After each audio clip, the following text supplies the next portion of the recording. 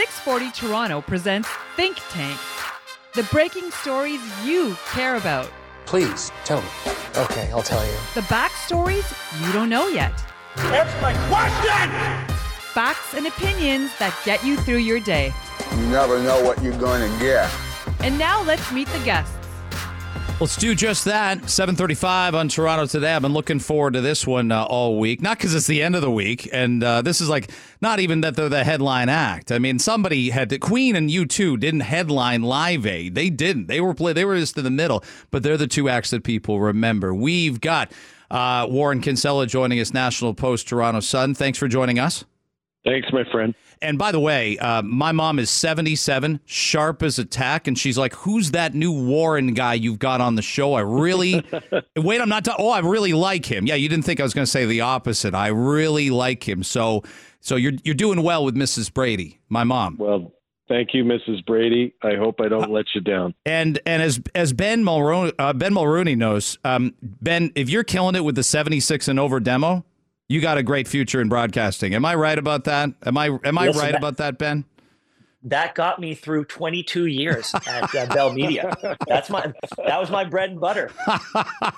Yeah, if you keep getting the older demo to move, then we can have careers like John Tesh. That guy's still late night radioing it and telling funny stories with facts and all that. And by the way, we should mention Toronto this weekend with guest host Ben Mulroney is happening tomorrow morning and Sunday morning. You got the morning show covered 7 to 10 both mornings.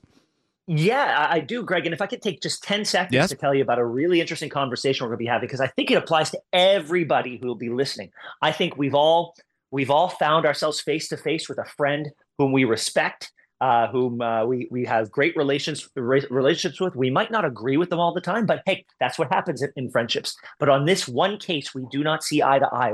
We're on either side of the fence. So we're going to be talking to a relationship expert about how does a friendship or a relationship move forward when an issue this big is getting in the way?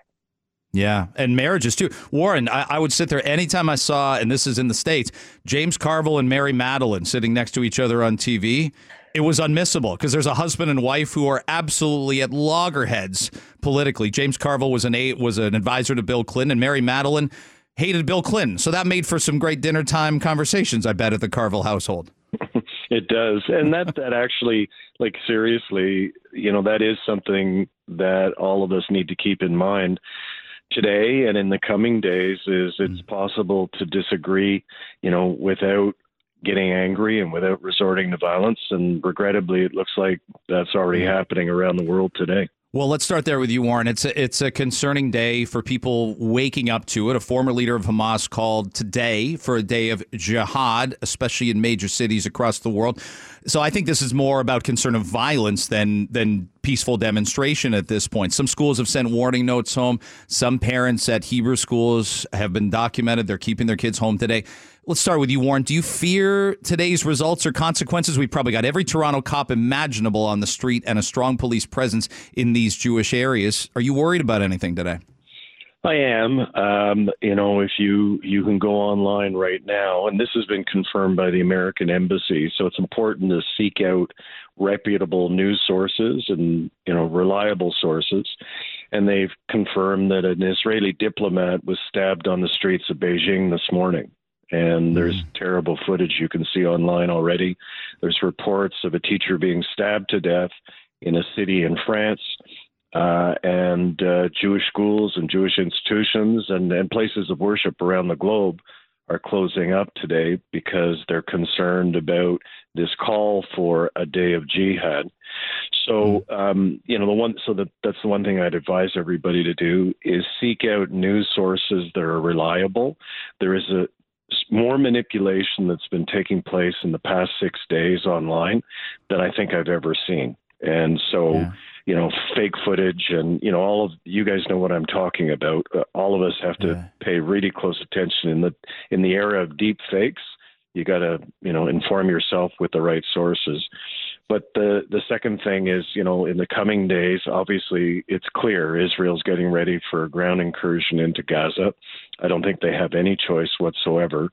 and we're going to be seeing more images and more footage that'll be terrible and bloody and disturbing. And, I think we've all got to support each other and make sure that we stand on the side of civilization and decency. I think we're braced for it. Ben, what are your thoughts today of possible results or consequences? We don't want this to be a new normal where somebody calls for a day of jihad and every day we freeze and tense up, and we can't have that, but we need to be aware and conscious of it. Oh, absolutely. And I have friends whose children are in Hebrew schools and Jewish schools across Toronto. They, by and large, are keeping their kids home. My kids go to a public school here in the neighborhood. So I think the chance of anything happening for where they go to school is low. So they will be going to school. But of course, the school is paying attention and they're taking precautions. And I think everybody should be asking themselves, be looking at this from the perspective entirely of, as a parent, do I feel comfortable sending my child to school today? Some may just decide I'm going to keep them home for a few days, and that's entirely their right. But you as a parent have to do what you're comfortable with. It's an odd one too, Ben, because it's not. I'll evoke 9/11 only in that in New York City, I know that people just felt after September 12th, September 13th, September 14th.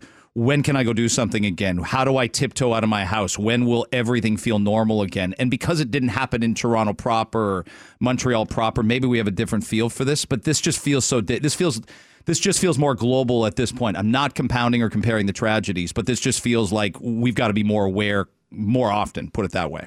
Well, I struggle to understand the logic of this.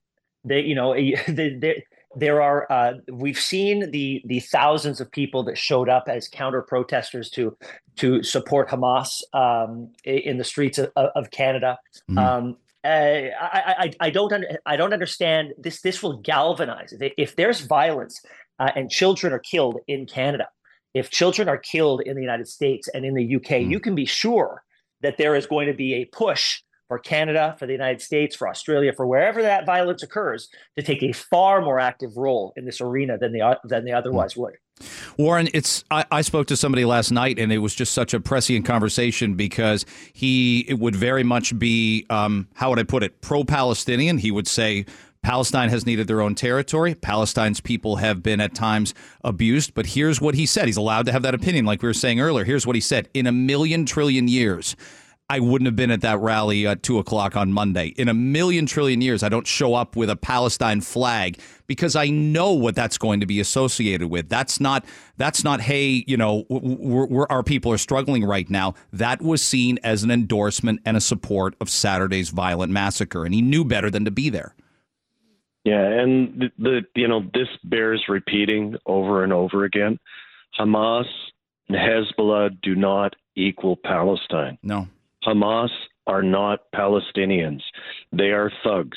They're thugs in the model, I say this as an Irish Catholic, in the model of the IRA. They have occupied Gaza. They have been terrorizing the Palestinian people since they took control back, 15 years ago. They just don't target Israelis. They target Palestinians too. And this is why the Israelis have been compelled to go in. They've issued a call this morning for the occupants of Gaza City, and it's a lot of people, to start heading south to get away from or north, but get away from Gaza City, because Hamas is based there in a labyrinth of tunnels. You can't even imagine how big and how intricate this tunnel system is. Their command centers are down there, and that's why Israel has to move in. But they obviously want to move out civilians because, as I say, these are innocent people. They're innocent families, innocent children, and not every Palestinian is a supporter of Hamas. Far from it. Most oppose the violence that took place last Saturday and the terrible things that took place. But, as I say, Israel has no choice. No choice. That's Warren Kinsella. Go ahead, Ben. Yeah.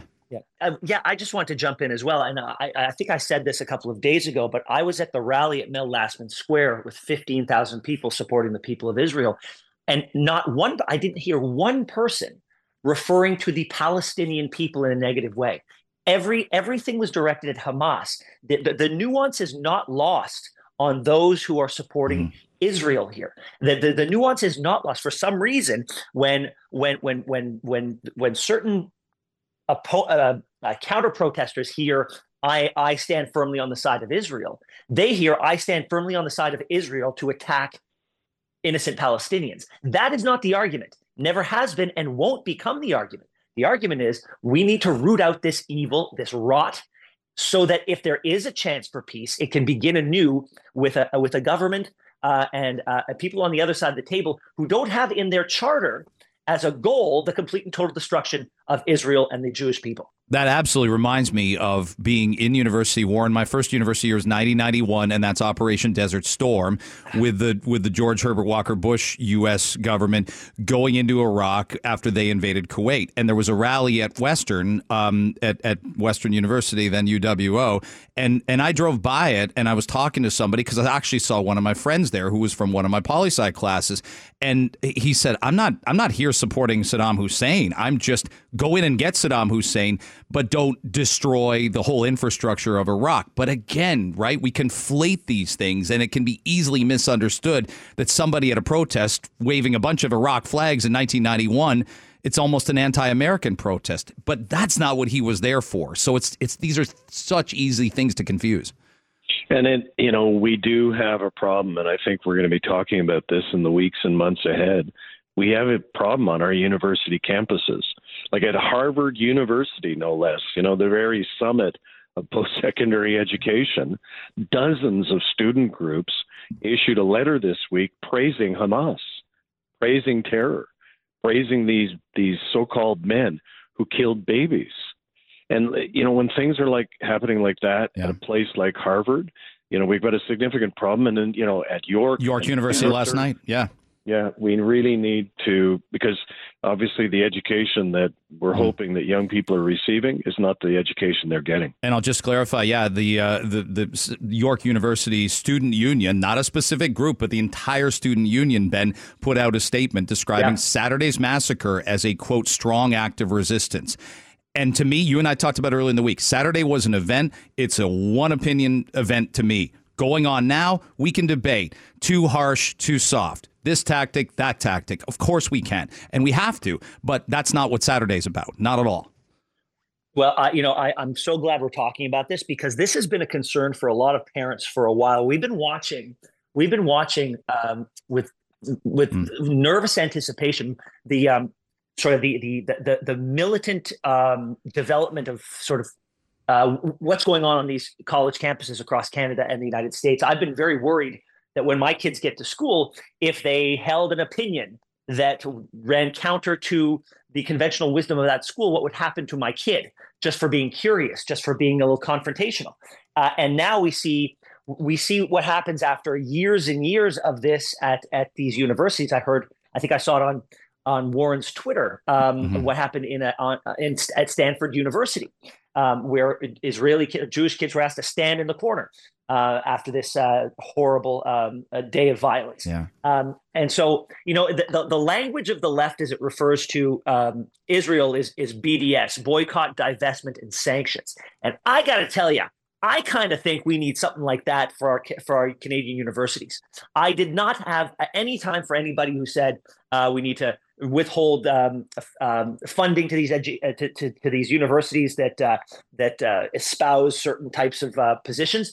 I'm not looking at the position. I'm looking at the result. These are the people who will be taking over. This is the next generation of Canadians, next generation of leaders. If this is the result of our investment in their future, we have invested in the wrong things. And I think it's incumbent upon those who have put a lot of money behind these schools and endowments. I think this has to do with a lot of influential alumni. If you think that these universities are going in the wrong direction, then you need to pull every lever at your disposal to change the direction of the education system in this country. It's a massive conversation to have, that's for sure. I want to slide this along to the NDP federal convention this weekend and start with you, Warren. Jagmeet Singh, everyone's star fades politically. You were with a Liberal government where that star faded. I don't know if Ben's aware with any family members. Sometimes your star fades politically at a certain point in time. It happens. What advice, Warren, would you give the NDP, the federal NDP? 338 Canada has them projected at 19 seats in the next election, whenever it is. We're a long way away from Jack Layton having over 100 seats in the 2011 election and becoming a very firm, strong official opposition. What advice would you give the federal NDP? It would be simple. Get away from Justin Trudeau. You know, they entered into what I jokingly referred to as the axis of weasels a couple of years ago. It's not bad. That's not bad. That's not bad. Right? That's a 9 out of 10. There's no doubt about it.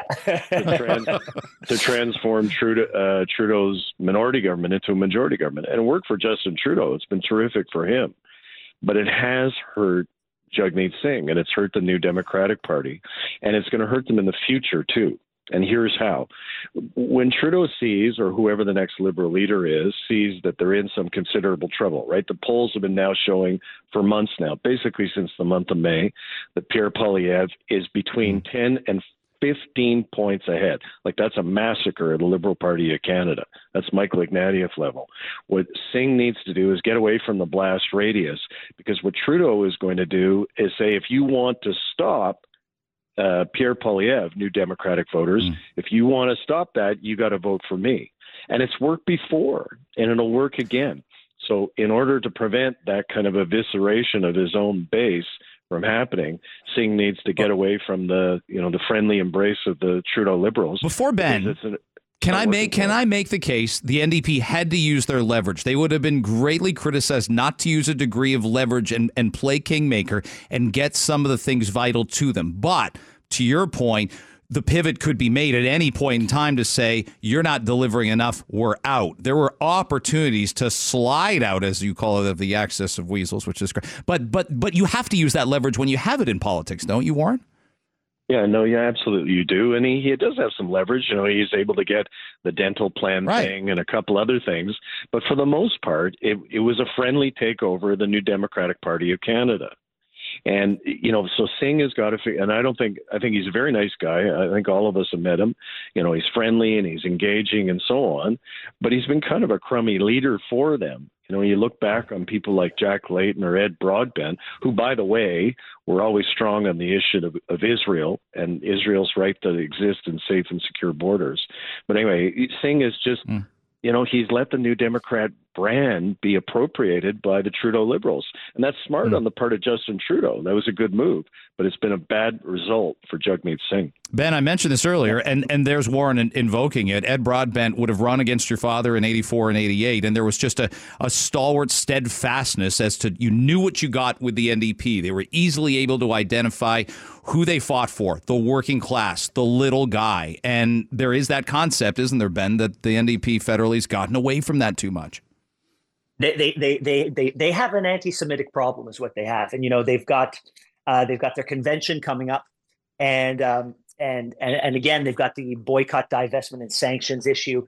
In order for them to address this fundamentally, structurally as a party, in order for them to come out on the right side of this, they have to address the systemic issue within their party, where they believe Israel's an apartheid state. You believe Israel's an apartheid state, then you believe that. Find one redeeming thing that we ever said about South Africa under apartheid. We didn't, because it was fundamentally an evil regime. And if you believe that, then you believe that you are righteous in your attacks on them on all fronts. And until they address that fundamental problem, I don't see that party coming a whole hog as a party coming on side. You may have one person here, one person there. Look, when I was looking for Jagmeet Singh's first words on this statement, I went to the NDP website, and you click on the name Jagmeet Singh, and the statement in support of Israel wasn't even written by him. It was written by Heather McPherson. And so that tells you a lot about the political courage that he is lacking right now to do the right thing. Warren said, get away from Justin Trudeau. He's got to get away from Justin Trudeau, but in getting away from him, he's got to find the backbone that he lost so many months ago. And there were a few key things that he got out of this supply and confidence deal.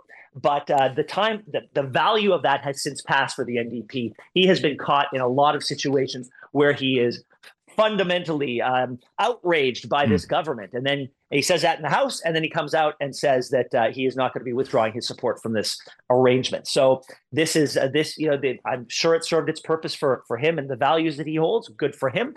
But if he can't see that it's dragging him down at this point, You can lead a horse to water. Yeah. But if he wants to throw himself in and drown himself, that's up to him. Let's move quick, guys. I want to get two more things in. Yesterday, a settlement agreed to Danny Fortin, who ran Canada's COVID-19 response team from the Canadian military. He was accused of a sexual assault back in 1988. He was charged in the fall of 2021. But it was very clear the military dumped him. And we don't know what he did. We don't know what he didn't do. But we do know he was cleared in a court of law. So I'd ask both of you this, starting with you, Ben. We've got to do better than we ever have and we ever used to. We have to listen to every accuser and accusation. But the accused has to get a proper day in court. And clearly, by the government rolling over and paying this out, it's deemed that didn't happen here. Is that safe to say? I think that the reckoning after George Floyd and the reckoning that led to Me Too were vital moments in our sort of evolution as a society. They were. But there was, I think everybody at this point, or a lot of people would agree, that in certain aspects of those evolutions, there was an overcorrection. I worked with very sane, well-educated people who used to spout out when this was all happening, I believe all victims. I said, well, first, the fundamental concept of that is wrong, because to suggest that everyone who makes an accusation is a victim by a legal standard is wrong. They are an accuser until they become a victim, and it's proved in a court of law. We have been sensitized to issues of trauma and why it takes certain women different times to report. Why you go back to your alleged perpetrator of the crime. These are all things that we understand a little more. We understand the police's obligation to be more sensitive. These are fundamental, great things that have happened to our system. And I think if we had to do it over again with that sensibility, we would find out that we have a more fair and compassionate system today. So yes, he was lacking. He was lacking the ability to when the accusations came out. He was part of the overcorrection. Warren, when we look at some cases, the head lead singer was on trial, and these women got just taken pillar to post by the defense lawyer, or even something as spectacular as the Johnny Depp Amber Heard situation. We say, how can we put women through this on the stand? And that's true. But what also is true is probably everything Ben said, is that we are really rushing to judgment in some of these cases. And this seems some, not all. And this seems like a textbook case of that. And I agree with every word that Ben said. And, I confess I'm a lawyer, and I've taught innocent youngsters how to be a lawyer, and I've done a lot of libel law. It's really easy, particularly in the era of social media, to make an allegation. You can do it instantaneously for free, and it can go around the world. And the Fortin case shows that, when you win, when you defeat the allegation, when you show that the terrible things that were said about you are false, not as much attention gets paid to that. So, we really need to exercise caution. That's why we've got libel laws, and we've got, other laws in place to ensure that people have a discourse that's civil.